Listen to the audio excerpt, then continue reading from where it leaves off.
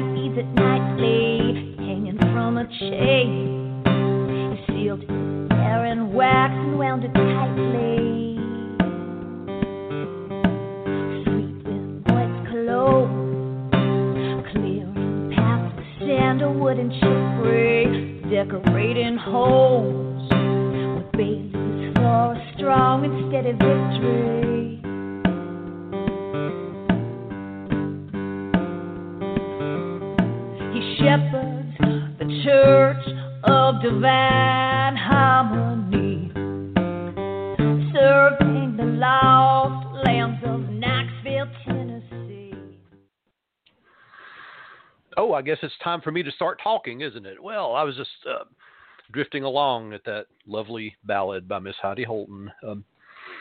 Hey, I'm back. Indeed, I am. How long has it been since I last spoke to you? Been a while, hasn't it? I meant to check the date on that last show. It was some time ago, wasn't it? Yes, I resurrected from the ashes and am flying high and on fire like the fabled phoenix of old. And isn't that a disturbing image? The gnarly and bedraggled and somewhat haggard Reverend flying around on fire with the pink plumage. Well, maybe it's. I don't even want to dwell on it. Don't even want to dwell on it. But yes, broadcasting once again from Divine Harmony Spiritual Church in Knoxville, Tennessee, live and on the air. Anything goes, nothing censored, nothing gained. I just made that up. Nothing censored, nothing gained. Isn't that great? I should have that embroidered on a T-shirt and put it up for sale. The Crystal Silence League Hour. Nothing censored, nothing gained. You get it? You get it? See what I did there? Hey. All right. I think last time we were talking, it was we had dipped our toes into the murky waters of Buddhism. And if you've ever seen the river Ganges, indeed, murky waters is an appropriate term for that. And we have lots of stuff. We've got a regular scheduled program. We're going to talk about the Presley Bluestone as our rock of the week, and we're going to go pray for a little bit on the Crystal Silence League website at www.crystalsilenceleague.org, and we'll talk a little bit. And I got off on a tangent earlier too, reading about some stuff, and I'll talk about that for a little bit too. Whatever we have time for tonight, we have some time for stuff. And gosh, we have a lot of things to talk about. We're just right off the very successful first virtual Hoodoo Heritage Festival, and I hope those of you who attended had a great time, and mostly organized by our heroic and somewhat eccentric shock doc, Dr. Jeremy Weiss, with great assistance from the AISC, and many of the members presented there, and it went off very well. To the surprise of many people, including Dr. Jeremy Weiss himself, I think. It was very good, very successful, very nice, much camaraderie and hoodooism was shared at that festival. It was very good. And the 2021 is in the planning stage right now. Miss Robin is heading that one up, and it's getting off the ground even as we speak. So news about that as I find out about it. And I should, because, I'm on the board of bishops. So, from my ear, out my lips, into this microphone, and into your ear. So there we go. As you know, the Crystal Silence League was founded around 1917 or so by Mr. Claude Alexander Conlon for the purpose of projecting positive prayer and affirmation for all those who were in need of same. They asked for this by writing their prayer petition on postcards, letters, no email in those days, no electronic media. There were telegraphs, eventually telephones, and most people didn't have those in those days. We're looking at the Great Depression hitting the country at one point. Postcards, letters, flooding into Mr. Conlon's office. And he would stack these up and put his crystal ball on them and pray. Well, look here, joining us in chat with his ears burning, Mr. Dr. Jeremy Weiss, Rabbi Jeremy Weiss himself. Here we go. And just dropped in. We were just talking about you, Dr. Weiss, about what a success the Virtual Hoodoo Heritage Festival was. Hey, do you too. And, the Crystal Silence League, and he would pray and send out through the medium of his crystal ball, his mighty crystal ball. And he had a big one, crystal ball that is. He had huge hands, gigantic hands. He was a very tall man, close to 7 feet tall, had huge hands. He would hold this mighty crystal ball in his hands and project with powerful intention, positive prayers and affirmations for all the dedicants of the Crystal Silent League. And when he passed into the silence himself around 1954, the League went with him until about 2007 or so, I think, when it rose from the ashes in the form of Missionary Independent Spiritual Church via the internet at www.crystalsilenceleague.org. And that's where we'll go in just a few minutes to send out our own prayers and affirmations. But first, let's talk about our crystal of the week, the Presley Bluestone. And the Presley Bluestone is named because of the Presley Mountains, where it was originally and mostly found. And if you are lucky and diligent, you can get a piece of it from Presley Mountain, because Presley Bluestone is the same stone that Stonehenge is made from and is attributed with many magical qualities. You can get orbs made from it. You can get palm stones. You can get chunks of it. And it's a very popular stone. When you look at it, it looks like a hunk of granite, basically, which is what it is. And it's usually grayish blue. And it's found, you can find it on the ground. If people collect it, you might not be able to, but sometimes rains will unearth it. And it's got blue and gray and black and green, sometimes white spots on it. It's an abundant stone. It's pretty much everywhere in the United Kingdom. And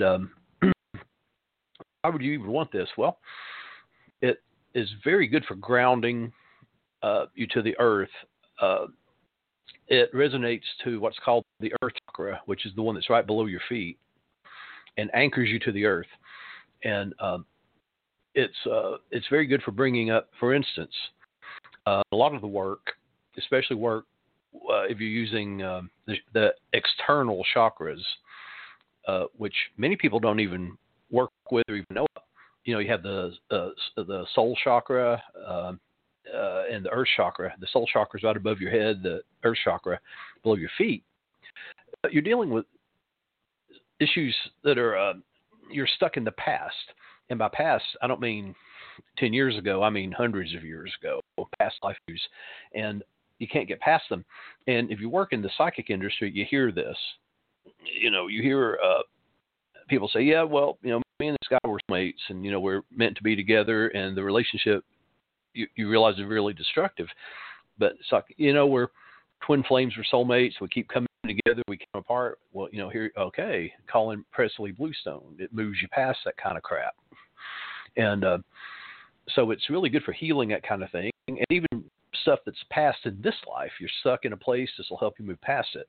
And also being an earth grounder, if you lose your determination, your forward momentum, this can help connect you to that earth energy that gives you that oomph to get past it. If you're a procrastinator, you start things but don't finish them, this can help you with that. I found it most valuable people in past lives. They keep repeating the same thing over and over, and it's revealed to be a past life issue that you work with this, and all of a sudden a road out of that, they're stuck on that carousel, right? Boom, boom, boom, and or they're making this mistake over and over, and it's a repetition of a past life issue. Kaboom! And this will help you with meditation to access information from those past lives. And some people say that all pieces of Presley Bluestone connected to the stones of Stonehenge. And if you know how to do so, you can access the Stonehenge energy and connect to that ancient wisdom that Stonehenge represents. Now, I've never done that. I don't know how to do it, but I have heard there are people who can. And how cool is that, right? So you can work with the stone directly. You can make an elixir. The elixir, I would put a piece of it in a sealed jar, with a good seal, like a baby jar, and immerse that in water.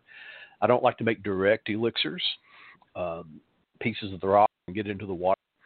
Not all stones and crystals are good for you to ingest. And the Presley Bluestone I would leave out in moonlight charge. Moonlight magic, sunlight for healing. That's the rule of thumb I use. And so that's Presley Bluestone. And leave it at that. There's a whole bunch of stuff that you can do with any crystal, and Presley Bluestone is a very versatile piece of rock. And I hope you find some use with it. They're not expensive. Not one of the more available rocks for you. They're all over the place. Now, I will tell you that sometimes they'll sell you a piece and they'll say, "Oh, it's $200." Well, why is it $200? Oh, well, this is a piece. Laddie, this is a piece shipped directly off of Stonehenge itself at great expense. It's like, do you have any evidence? Do you have a video of you doing that? I like the little. Oh, get out of here! You're a doubter. You're a skeptic.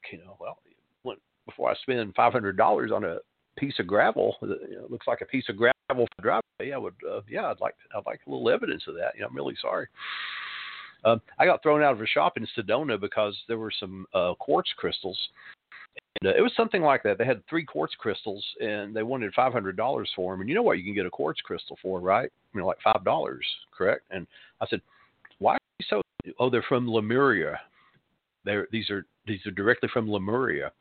And I said, really? The ancient sister city of Atlantis? She goes, oh, yeah. And I said, do you have any evidence of that whatsoever? And her entire attitude changed on me. And she's really cold and said, I want you to leave my store now.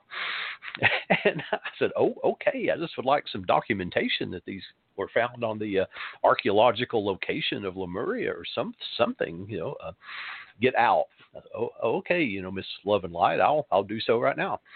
There, but be a savvy buyer of your crystals.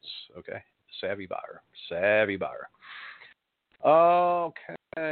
www.crystalsilenceleague.org. And it's time for us to go pray for a little bit. And we get, oh my goodness, look at all the prayers. We get prayers, sometimes 100 to 200 a week.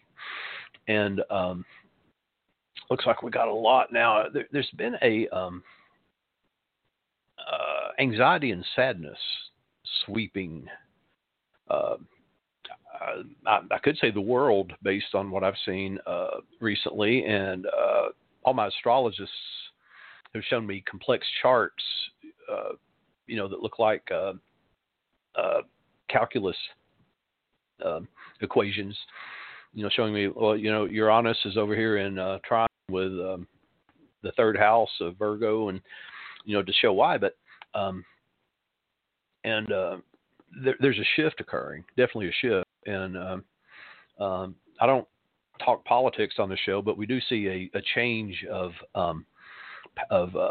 political power going on, a very different approach to American leadership. And there's some jubilation in some quarters, some apprehension in some quarters, and some wait and see in some quarters. And I believe that's got something to do with the mood.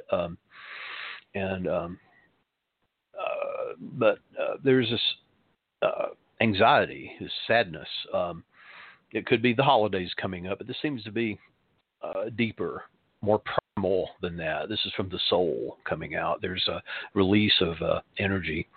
And so let us be particularly mindful of that and try to be kind. And all I can say is my hats are off to the Facebook meme masters, Facebook and Instagram meme masters. They are on point and excellent.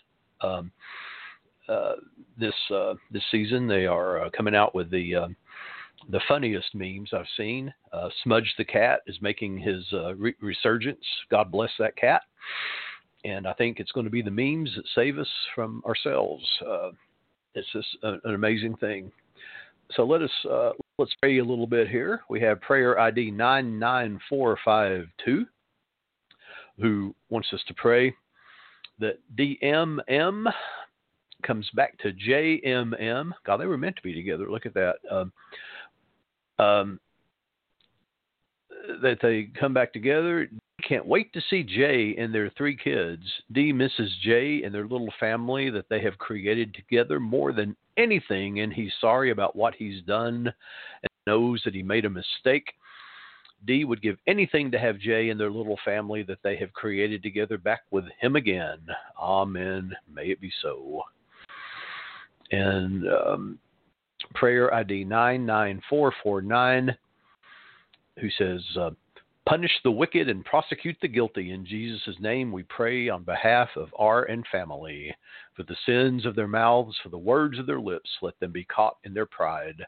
For the curses and lies they utter, because of the sinful things they say, because of the evil that is on their lips, let them be captured by their pride, their curses and their lies. They speak sinful words, so let them be trapped by their own pride and by the curses and lies they speak. Consume them in your wrath. Consume them until they are no more. In Jesus' name, punish and prosecute the wicked. Amen. That's some wrath of Jehovah right there, man. Hallelujah. Prayer ID 99447. Please pray for better relationships with gods and spirits. Amen. Succinct and to the point. Prayer ID 99446, who says, please pray for financial blessings, avalanche of abundance, financial wisdom, increase in income, to feel good about money, to feel good about shopping for Thanksgiving and Christmas, to be able to buy goods, gifts, and items. And this is for U.S. Amen. And this is 99445. This is someone I know. Please pray for DM, who has mental issues. She accuses everyone of taking or stealing from her, threatening me, cops one day. Does anyone have a solution to help rid D of this? Please. Amen. And prayer ID, oh gosh, that's a repeat prayer. Let me get some more up here. We have people that are posting their prayers like 5 times. And, folks, I tell you, doing this, you're only going to get many of them deleted when one prayer, that's all you need. Don't greedy prayer poke. God, there's like 5, 7, 8, 9, 10. Okay, that's a little much there. That's a little much. Yeah, okay, you can't do that. Let me go down some more. I should have looked at this before. Sorry, I'm out of the habit here. Let me go down a little bit further. I'm going to be up late tonight policing this website. We only need a few more anyway. Wow. I've gone down 40 prayers and we still have repetitions. Okay, here we go. A few more. Blessings. My daughter and I need an affordable, safe, clean, quiet place. This is prayer ID 99416. Place to live today. Please intervene with your prayers to St. Joseph. I am grateful. Amen. And prayer ID 99415. Praying that my income continues to increase. No evil eye can penetrate the wall of protection my ancestors have built for me. I'm newly promoted and I feel the jealousy behind my blessings. Amen. All right. Now let's take a few moments to pray for all those who need prayer, information, and blessings this season.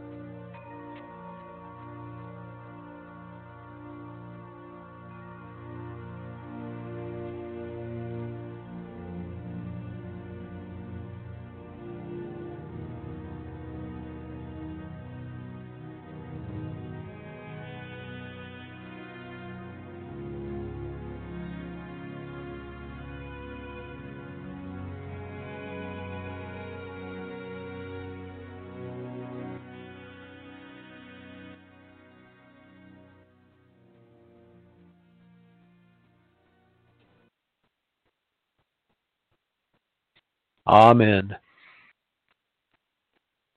What I was dwelling on earlier was Murphy's Law. You know, Murphy's Law, anything that go wrong will go wrong. That's not its original formulation. Apparently, and you know, there've been studies, there've been books about Murphy's Law, and the closest they can come to this, there's actually a provenance of this. There was a fellow in Craft Lab, and his name was Captain Edward Murphy. And during the experiments of crash tests, they were played with errors, and it came down to like one technician, right? And there was a sensor that was wired backward, and he remarked, if there's any way to do it wrong, this guy will, referring to the technician. He said, any way to do something wrong, this guy will do it. And so that became quoted around the lab as Murphy's Law. You know, if any way for something to be done wrong, you know, you'll do it. So it turned up in like a training film as Murphy's Law. If something can go wrong, plan for it. Was how it was said in this training film, which changes the idea of if anything can go wrong, it can. As it's known, if it can happen, it will happen. Was another correlation of it. If that guy has any way of making a mistake, he will. If anything can go wrong, he will. Murphy's Law has been correlated with the second law of thermodynamics, which is entropy, which means things go from chaos or from order to chaos. But mathematically, that's not correct, but sort of. There's a kind of social entropy, social second law of thermodynamics. and but there's a more accurate way that it's been stated in that if anything can go wrong, plan for it. And this correlation of Murphy's Law is how I run my life. And I was talking to my son about that, and I said, I deal with people a lot of times that think that things are just going to work out on their own. And, if you just have wishful thinking, that it'll work out. And he goes, no. I said, right. What did I teach you? Raising you, what did I teach you? He said, anticipate every possible worst case scenario and plan obsessively against it. And I said, yes, exactly. And that's closer to Murphy's Law. The original Murphy's Law is Edward Murphy originated it. Was if something can possibly go wrong, why let it? Right? If it can go wrong, why let it? And there's some interesting history in it because Murphy's Law turned up long before Murphy did, right?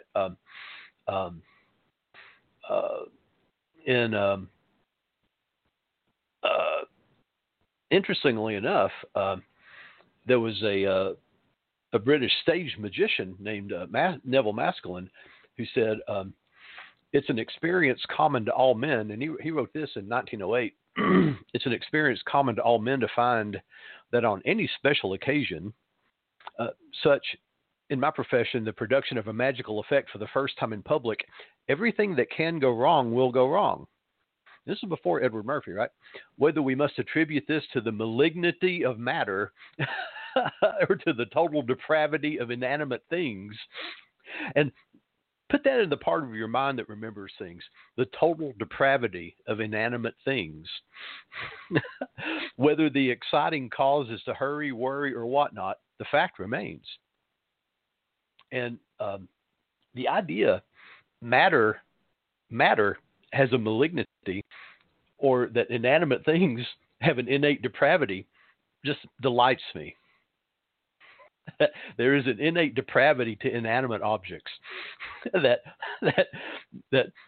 come out of nowhere to trip you, that cause your sandwich to drop wrong side down. The inanimate depravity of inanimate objects. That's something that I'm going to remember for the rest of my life. I just think it's great, and it leads us to the discussion we're having today. We're picking up where we left off. We were talking about the Four Noble Truths of the Buddha and how it relates to magic and the practice of magic and the practice of spirituality, or at least the practice of spirituality. The first noble truth is dukkha, and dukkha has been somewhat unsatisfactorily translated as suffering, and it's more satisfactorily translated as unsatisfactoriness. But it's such a deep term. It basically means that everything. Well, it shouldn't be put that way. Nothing in life is going to be satisfactory. Nothing is permanent. Nothing is conducive of happiness for long. Everything is going to change, and usually it will decay. And the Buddha says that everything is impermanent, dukkha, and subject to change. And the word dukkha is explicitly used in these commentaries. And it's dukkha not because there is suffering in the ordinary sense of the word, but because whatever is impermanent is dukkha. And if you're like me, you like the original Pali because it's more accurate. It's yad anikam tam dukkam, which is those things of impermanence are also dukkha. And so the Buddha was not pessimistic. He wasn't optimistic. He was realistic and objective. He looked at the world and said, these things are impermanent. And he says, with regard to life and the enjoyment of the sense pleasures, that one should clearly understand these things about it. He doesn't say don't indulge. He doesn't say don't indulge in sense pleasures, but if you do, understand these things about them. You should clearly understand the nature of these three things: attraction or enjoyment. 2, the evil consequences or unsatisfactoriness. And 3, the concept of freedom or liberation. You should understand these three things. If you see a pleasant and charming and beautiful person, you like him or her, and you're attracted. You enjoy seeing that person again and again, and you derive pleasure from the company of that person. And this is called enjoyment. And it is a fact of experience. People do it. And I've had this conversation with them, well, what's wrong with that? I'm not saying anything's wrong with that, but you have to understand the nature of the experience. People get very defensive when you talk about this. They say, well, we can't always just think about suffering. Son, you think about suffering all the time. You're experiencing suffering all the time. You're experiencing dukkha all the time. You're kidding yourself if you don't. So it's a fact of experience, but this enjoyment is not permanent. It's not permanent. And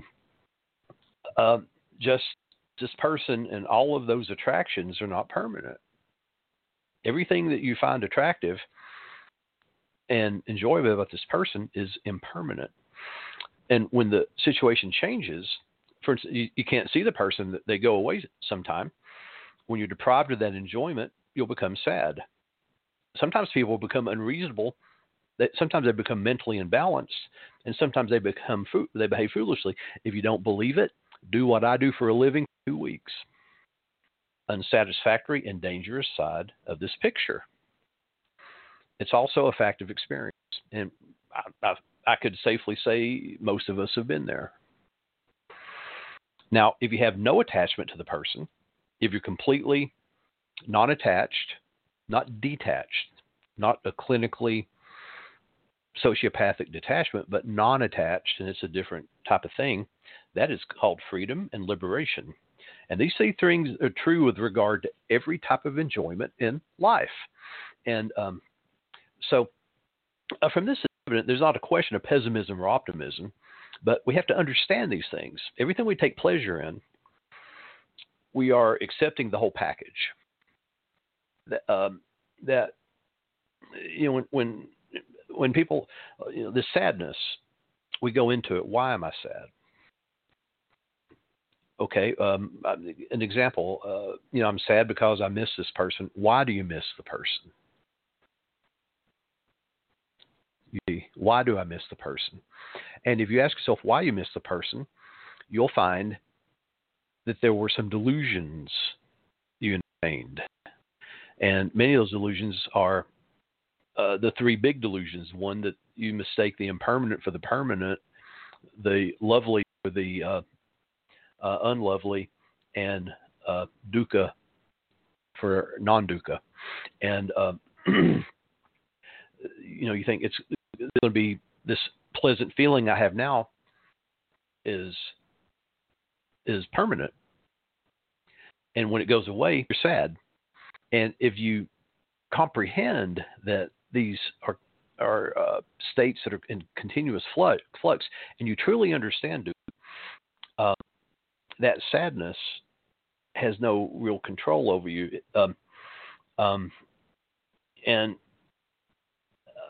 There are all of the Buddhist teachings deal with this. There are volumes and volumes of it, and it all deals around this basic concept. And the concept of dukkha, there are three aspects. There's dukkha as ordinary suffering that we can all understand, dukkha that's produced by change, and dukkha as conditioned states. And kinds of suffering that we understand: birth, old age, sickness, death, association with unpleasant persons and unpleasant situations, separation from beloved loved ones, separation from pleasant conditions, not getting what you want, grief, lamentation, distress. These are all forms of physical and mental suffering.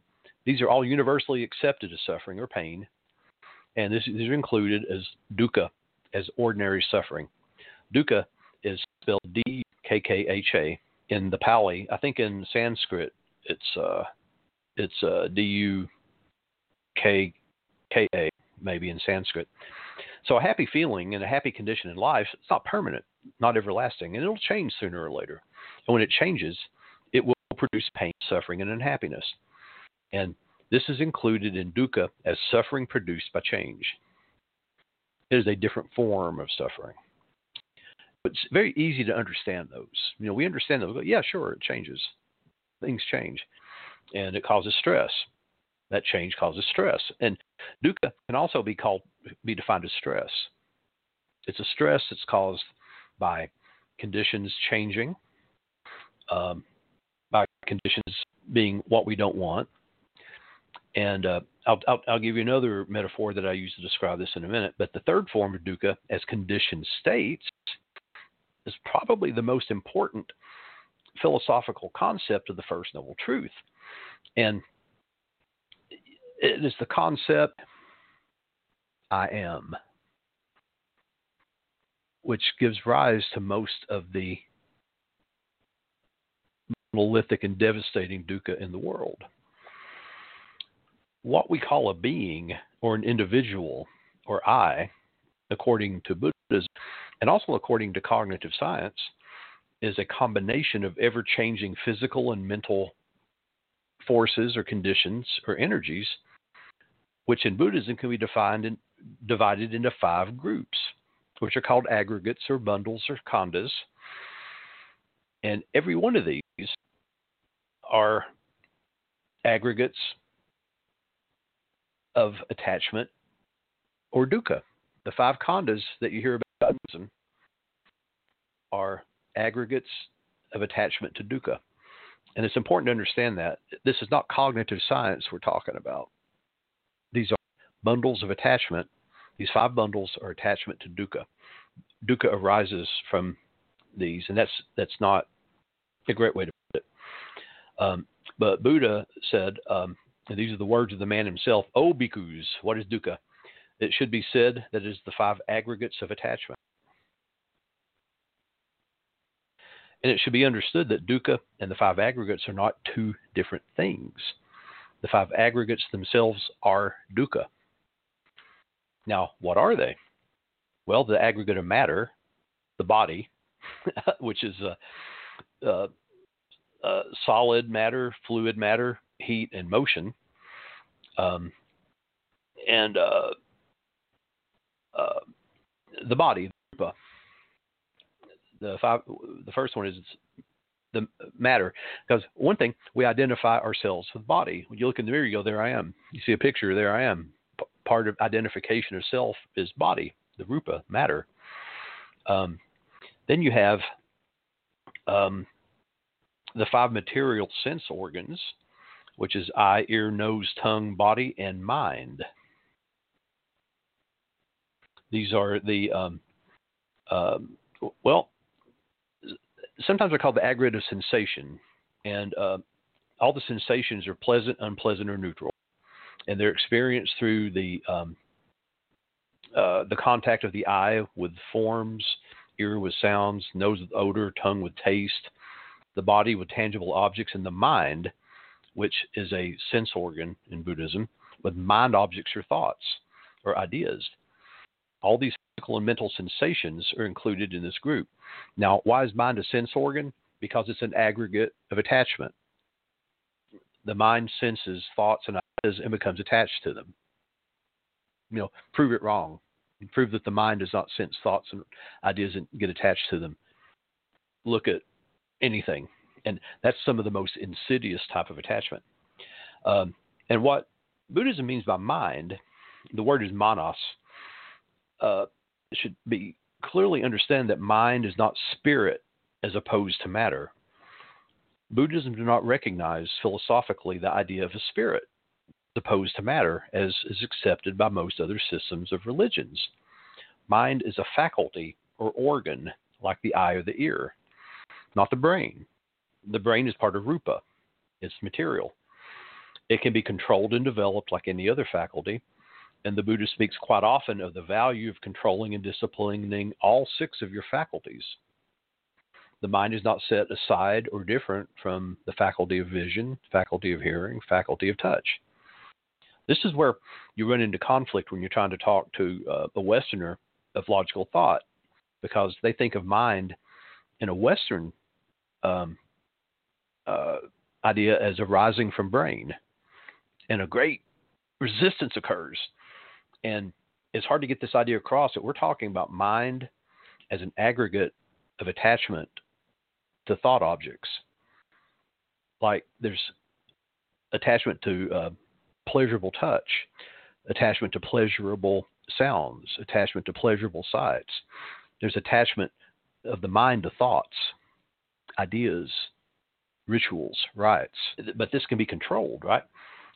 We experience different fields of the world with different senses. We can't hear colors, but we can see them. I know about synesthesia. I know about that, but we're talking about normally.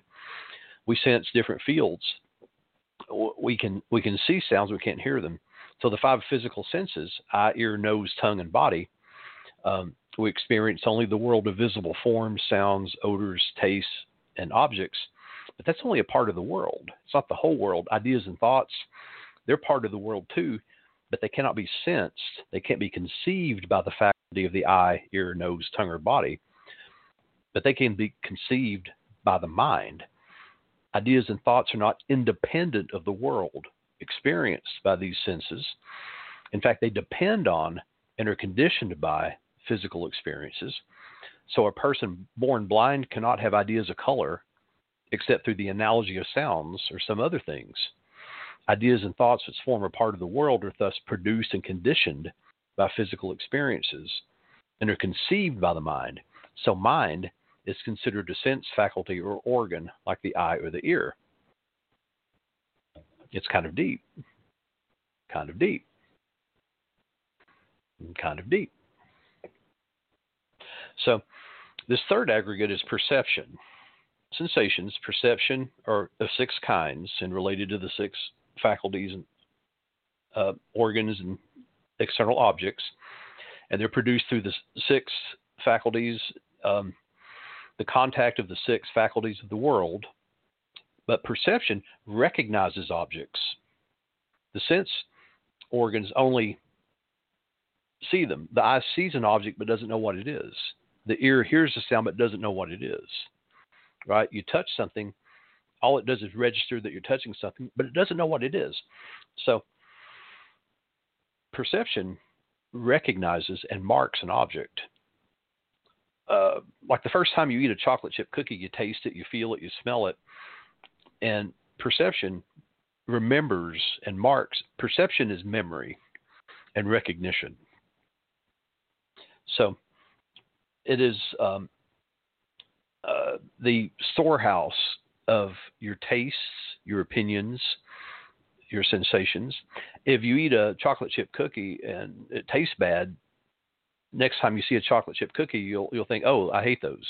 You don't have to go through that investigation again of smelling it, touching it. Or if you like it and you see it, you go, oh, I love these things. You don't have to go through the investigation again of smelling it, tasting it, feeling it, you know. Or if you see a snake and it bites your friend and you dies, every time you see a snake, you don't have to have it bite a friend and die or have it bite you. You go, oh, a snake, oh my God. And it's responsible for that kind of thinking, you see. So the fourth one is mental formations, which is sometimes called volition. And this is very important. These are all activities of will, all voluntary and volitional activities, both good and bad. And what is generally known as karma comes under this group. And the Buddha's own definition is very important. He says, "Oh, my bhikkhus, it is volition that I call karma. Having willed, one acts through body, speech, and mind. Volition is mental construction, mental activity, and its function is to direct the mind in the sphere of good, bad, or neutral activities. So just like sensation and perception, volition is of six kinds. It connects with the six internal faculties and the corresponding six objects in the external world. So you have visual, you have audio with the ear, you have taste volition, you have thought volition, which is the most important kind, by the way, as it turns out, touch, taste, etc. Now, since sensations and perceptions are not volitional actions, they do not produce karmic effects. It's only volitional actions such as attention, will, determination, confidence, concentration, wisdom, energy, desire, pugnance or hate, ignorance, conceit, idea of self, etc., that can produce karmic effects. There are 52 of these mental activities, which are listed in the Abhidharma, that constitute the aggregate of mental formations. There are many lists in Theravadan Buddhism, many lists. There are 52 mental formations, and I will tell you that with each mental formation, there is a list of attributes that arise with them. It's like a tree. And the fifth is the aggregate of consciousness. And consciousness is not self-awareness as it is in Western thought. Consciousness is a reaction or a response, which has one of the six faculties, eye, ear, nose, tongue, body, and mind, as its basis. And one of the six external phenomena, which is visible form or a sound or a smell or a taste or some tangible object or a thought, as its object. Consciousness is connected to the other faculties. So consciousness is also six kinds, right? Consciousness does not recognize an object. That's perception. Consciousness is awareness. Awareness of the presence of an object. So when the eye comes in contact with a color, for instance, blue, visual consciousness arises, which simply is awareness of the presence of a color, but it doesn't recognize that it's blue. There's no recognition at this stage. It's perception that recognizes that it's blue. So the term visual consciousness is a philosophical expression that denotes the same idea that's made by the ordinary word seeing. Visual consciousness is seeing. Audio consciousness is hearing. Gustatory consciousness is tasting. But it doesn't recognize. It's not like saying, oh, I'm tasting salt. Perception identifies as salt. Do you see the two different processes? So understand, though, and this is what's very interesting. According to Buddhist philosophy, there's no spirit or ego or self as opposed to matter. And that consciousness should not be taken as spirit in opposition to matter. And that's got to be particularly understood, you see. So there's no inner spirit or core that is thinking these thoughts or perceiving these things or having consciousness of these things. Isn't that something? So who or what's thinking the thought? Who or what is tasting the salt? Well, the five aggregates working together. There was a disciple that Buddha had named Sati who went around teaching that Buddha taught the same consciousness that transmigrates and wanders about and is reborn. And the Buddha said, Buddha was got salty about that. It's very interesting to read that. People thought Buddha, that butter couldn't melt in his mouth, but he could get salty. He said, bring that fool to me. That's what it says, bring that fool to me. And they did. And he said, oh, foolish man, when did I ever say such a thing? He said, to whomever, you stupid one. This is what he said. Have you heard me expounding the doctrine in this manner? Haven't I in many ways explained consciousness as arising out of conditions, that there is no arising of consciousness without conditions? Then the Buddha went on to explain, consciousness is named according to whatever condition through which it arises. On account of the eye and visible forms arises a consciousness, and it's called visual consciousness. He goes down the whole list. Then the Buddha explained it further by an illustration. A fire is named according to the material on which it burns. A fire may burn on account of wood. It's called wood fire. It may burn on account of straw, and it's called straw fire. So consciousness is named according to the condition through which it arises. So dwelling on this point, Buddhaghosa, who was a great commentary, said, a fire that burns on account of wood burns only when there's a supply. It dies down in that very place when the supply is no longer there. because then the condition has changed. But the fire does not cross over to splinters and become a splinter fire. Even so, the consciousness that arises on account of the eye and visible forms arises in that gate of sense organ only. When there is the condition of the eye, visible forms, light, and attention, but ceases then and there when that condition's no more. It does not cross over the ear and become auditory consciousness and so on. So, consciousness may exist having matter as its means, matter as its object, matter as its support. And in seeking delight in this, right, it can grow, increase, and develop, or consciousness may exist having sensation, perception, or mental formation. And seeking delight in it, it may grow, increase, and develop. And were a man to say, I shall show the coming, the going, the passing away, the arising, the growth, the increase, or the development of consciousness apart from matter, sensation, perception, and mental formations, he would be speaking of something that does not exist. So he was very adamant upon this form. So what we call a being or an individual or I is a convenient name or a label given to the combination of these five groups. And they all are impermanent.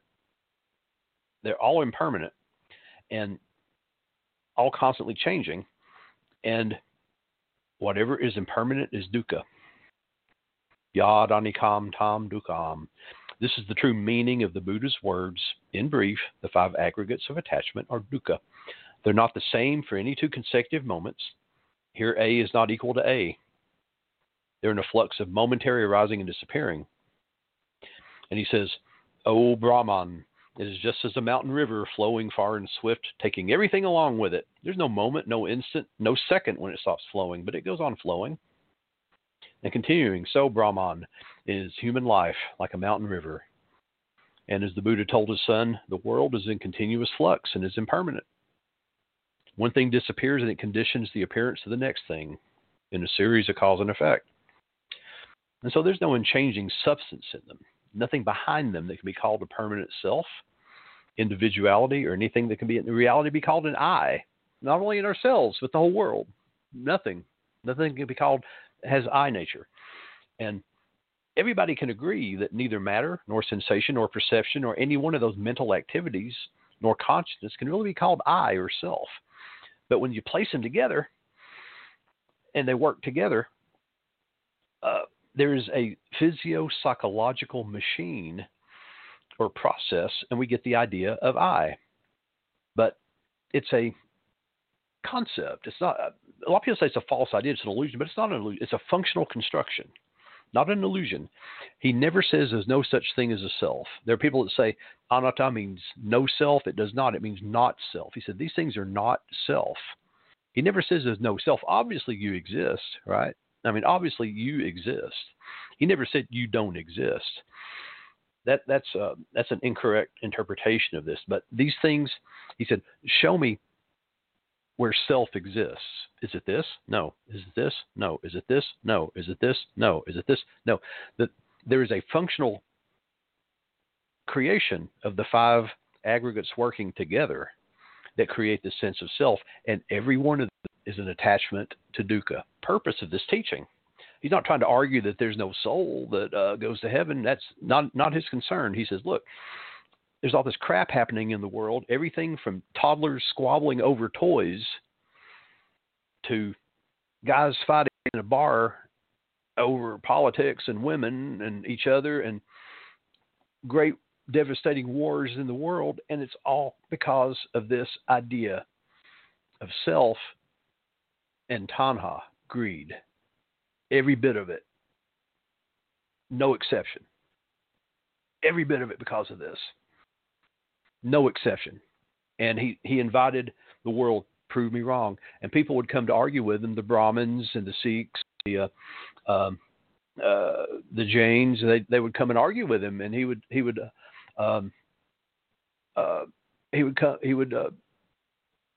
just say, well, let me ask you a few questions. And eventually the people that came to argue with him would become his disciples because they couldn't prove him wrong. He would say, it is as if, and he would give them back, and because they would come to him with theory, and he would just give them facts. He said, "Let me tell you how the world is." So there's no unmoving mover behind the movement. Buddhaghosa said, "Mere suffering exists, but no sufferer can be found. The deeds are, but no doer is found." So I feel sad. Who is sad? Who is it feeling sad? Well, I am. Who is I? There is sadness. And by this method, we understand that we do not define ourselves by what we feel. We don't exist in that realm. We don't become the sadness unless we make the mistake, the sometimes fatal mistake, that we are the aggregate of feelings. You see. Isn't that crazy? Isn't that crazy? Because all of the aggregates of suffering are ways to think of yourself as I. I am my body. I am my feelings. I am my thoughts. I am my sensations. These are all ways to think of yourself as I. But if you eliminate any one of those, the whole structure falls apart. You eliminate thought, you don't have a human being. You eliminate all the senses, you don't have a human being. You eliminate the body, you don't have a human being. You eliminate volition, you don't have a human being. Or you don't have any kind of sentient creature. You eliminate any one of the five aggregates, no sentient human being can exist. They work together. So, but we identify with that, and those are the aggregates of suffering. So the feelings that we have, and believe me, the hostility that well, my feelings are important. No, they're really not. They're really not, because the feelings are an aggregate of suffering, and don't my needs and my wants matter? Your needs and your wants are why you're suffering. And of course, when people call someone like me, they don't want a lesson in Buddhism. They really don't. They want comfort, and they want someone to listen to them. And that's what I do. That's my job. That's what I do. I listen and I provide comfort. And if someone is ready and they want to understand why they're suffering and they want to move past it, then these are the things we talk about. But you don't listen to my show you don't listen to my show for me to tell you that everything is going to be okay if you just wish it so. There's a gap between the way the world is and the way we want it to be. This is the noble truth. And it's also the second, by the way. And the bigger that gap, the more this tension, the more the stress, the more the suffering. Because that is dukkha. That gap is dukkha. The way the world is and the way the world we want it to be. The bigger that gap. Imagine the suffering of control freaks, how big the gap is. Imagine their suffering. Oh, my goodness. If you want a simple explanation, there it is. There's the way the world is, the way people are, and the way we want it to be. In that gap lies all the dukkha and suffering in the world. Once again, you've wasted another hour of your time. So we'll be back most likely next week. And you guys be safe, be careful. And it's time for us to go to our outro music. So the Reverend loves you. See you again.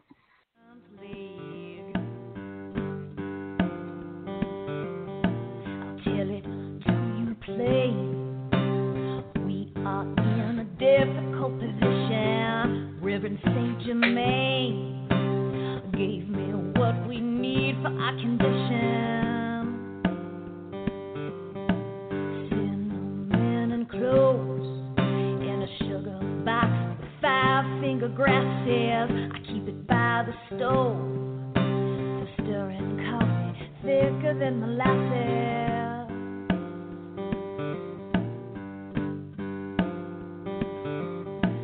Shepherds, the Church of Divine Harmony, serving the lost lands of Knoxville, Tennessee.